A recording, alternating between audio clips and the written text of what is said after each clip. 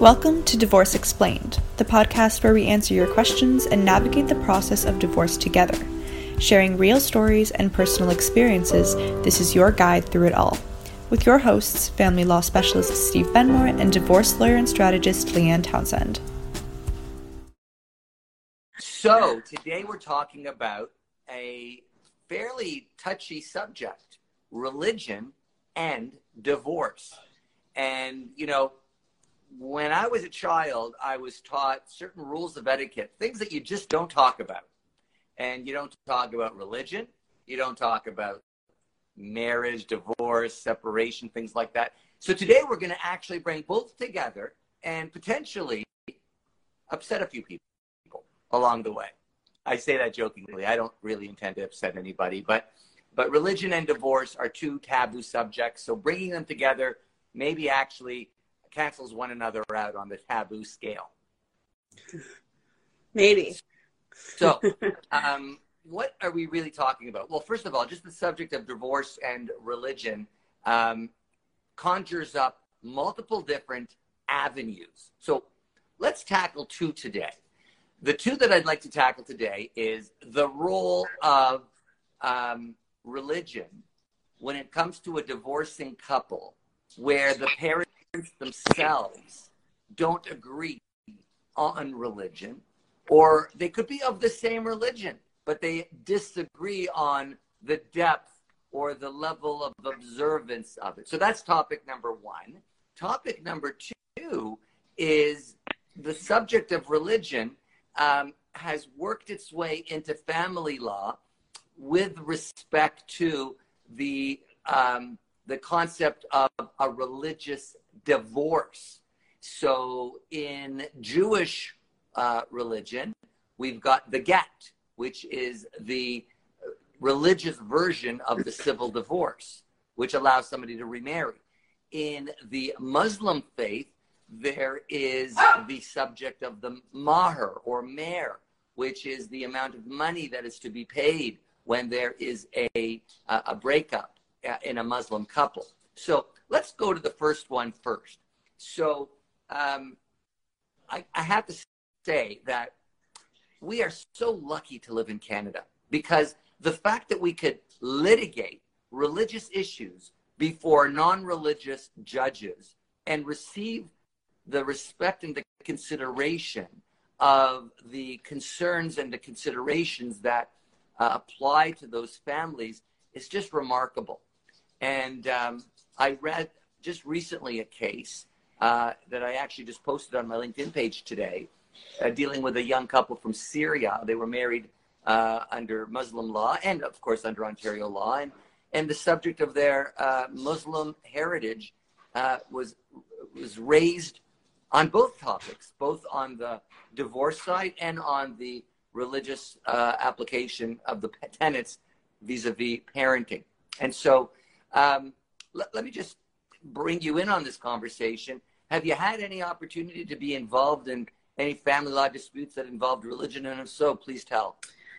Yeah, not significantly. I find, I guess here in 2023, a lot of people don't have as strongly held religious beliefs at times than that maybe, 30 years ago or in my parents' generation, came up. Although there's certainly, I think within certain cultures, the religion is still very strong. The one case that comes to mind for me was that I had a client and his ex-wife was a Jehovah's Witness. And he was not, but during the course of the marriage, he had agreed that the two children could be raised in the Jehovah's Witness faith. So when they divorced, initially he was having some issue with it, but then given, the status quo of how the two girls had been brought up and how, they had been brought up in the Jehovah's Witness faith. So for him to now, later on when they were, I think at the time of the divorce, they were maybe like 8 and 10 or somewhere thereabouts, for him to now be making an issue with it. I advised him, I don't think you're going to be able to convince a judge that, their religion should change at this point. He didn't really have like a a good reason for it. So he ended up agreeing to continue with that, with the children being raised under that faith. But, you know, it threw up some interesting things, like we were trying to figure out a schedule, and it was complicated sometimes because there were certain nights where they were to attend a religious ceremony, and, you know, and sometimes it was going to fall on his night, and then he didn't want to have to go to the ceremony himself. And it made for a lot more complications and things than we otherwise might have had. But at the end of the day, we were able to work something out, and everything ended up being settled. So we didn't end up having to get a judge to decide on any of the issues. Right. You know, when I think back on the last 30 years of my experience as a divorce lawyer and litigator and mediator, my God, the number of religious cases that I have seen cross my desk. Just off the top of my mind, we've got racial cases where heritage was a big issue in an interracial couple, and the necessity of the child being having their racial heritage preserved and maintained by the non-racialized spouse. So that was one example. Another one is Orthodox Jewish families, whereby two types of cases in the Orthodox Jewish world. One is Orthodox, the other one isn't, then they split up. And then the other one, they're both Orthodox throughout the marriage, through the birth of the children, and then after divorce, one of them decides to step away from Orthodox Judaism and becomes more liberal. And of course, their rules at home significantly alter so that they're very different than the Orthodox way of living. So that's the Jewish version. And then in the Muslim religion, you've got so many characteristics and considerations with respect to one's way of living, going from clothing to food to religious practices to fasting. I mean, we're in the middle of Ramadan, and for those of you that are listening, Ramadan Kareem to you, and I wish you a very safe and easy fast during your Ramadan season. But, you know, let me bring it now to the Jewish situation. Not everybody who is an Orthodox Jewish person who splits up lives within a walking distance of their divorced spouse. And in Orthodox families, they don't drive or use any electricity today, for example, if it's if you're Jewish and today is a holy day, the last 2 days of Passover. And so in that situation, if it's an 8-day holiday of Passover, and the first 2 days are the holy days and the last 2 days are the holy days, or if it's Shavuot, or if it's Yom Kippur, in some cases, the children cannot spend time with the other parent because of the fact that they cannot commute from one home to the other, given that they can't drive. And so religion works its way into these things. And I'll tell you, I had a case a couple of years back now, and just quick summary here. In the Jewish faith, much like in the Muslim faith, there are very strict dietary rules. And the belief is that you must avoid certain foods or certain combinations of foods, or if you're going to eat meat, you've got to buy meat that is considered and constituted kosher, which is a whole conversation unto itself. The Muslim version of that is halal. And so for the parent of a child who believes strongly in the rules that involve dietary restrictions, for them to know that their child is going to the other home and not following those dietary rules, that's desecrating God's name, and that's sacrilegious. And it's almost like hearing that your child is being fed poison, and it's a severe thing. And so the courts have had to battle that. And I'll tell you, it's not been pleasant, because the loser in these court debates had to go through the whole journey so that they know that they've done everything in their power to ensure that the rules, the religious tenets are followed. And if ultimately a judge says, no, the child could eat pork in the other parent's home, because this is a family that's split up, and the fact that one parent is Muslim or Orthodox Jewish and doesn't eat pork, but the other parent is not following those religious tenets and eats pork, it's up to the parent to decide what to feed the child when the child is with them. And so the parent that knows that it's wrong or believes that it's wrong for the child to be fed pork has to live with that. And that's a very difficult situation. So these are very tough cases. And oftentimes one or both parents are very dissatisfied because the subject of religion, religious conviction, and adherence to the religious tenets is a very strongly held belief, and it's not open to compromise. And yet, when there's a divorce, one of the things that you and I talk about all the time is you're going to have to compromise. You're going to have to meet halfway. It's tough. Yeah. When it comes to religion.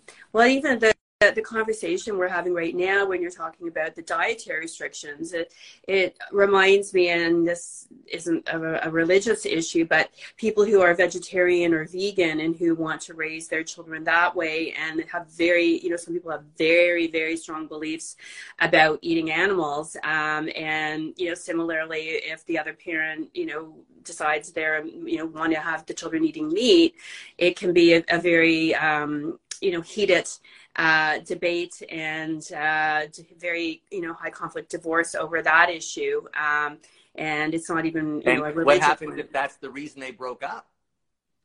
If one of them decided that eating meat was the murder of animals, and that became an issue in the marriage, festered, and ultimately led to an understanding that their views on the world and their philosophies were so much at odds that they broke up. And they've got 2 children. And those children go back and forth. And they have 2 kitchens.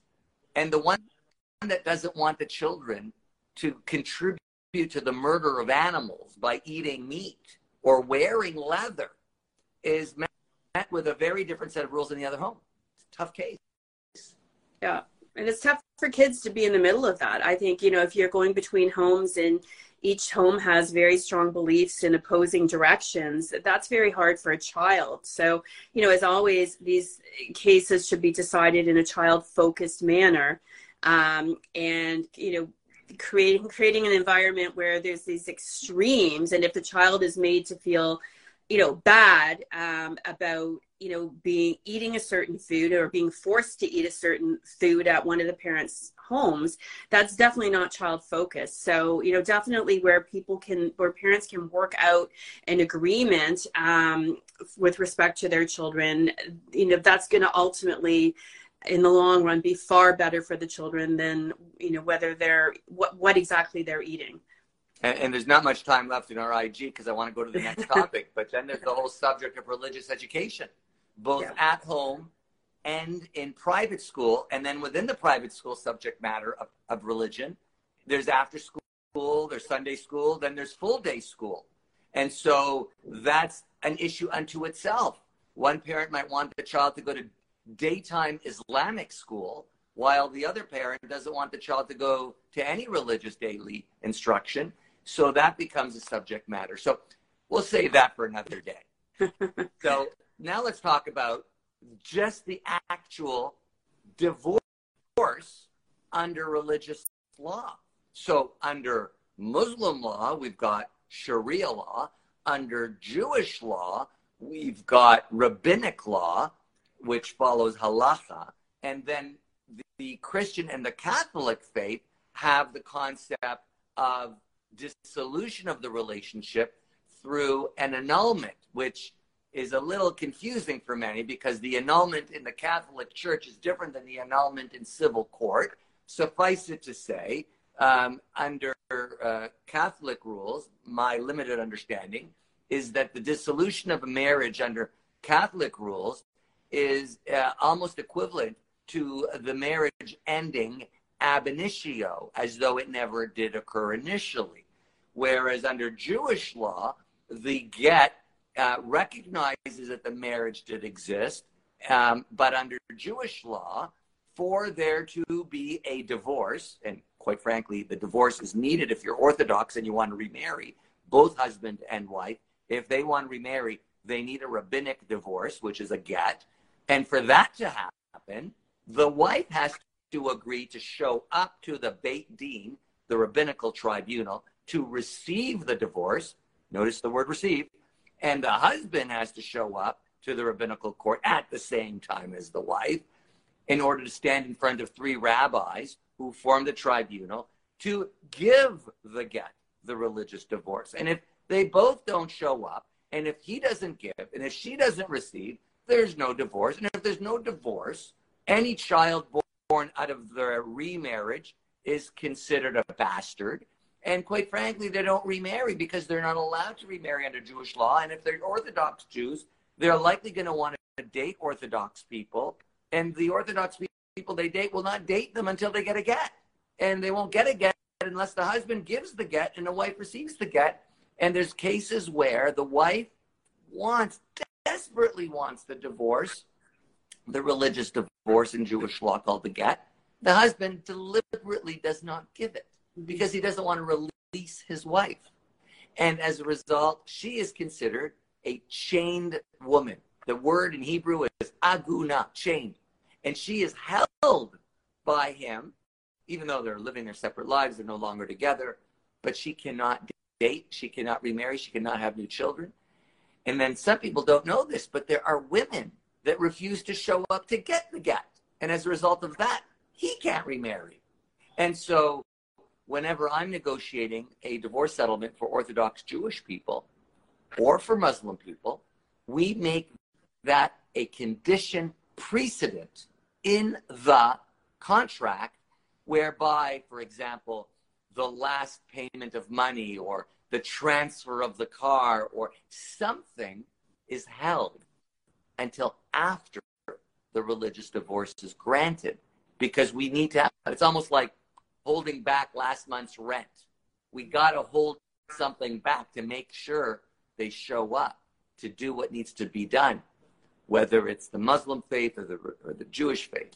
And so the religious divorce is, for many people, worth billions of dollars because they can't live their life without it.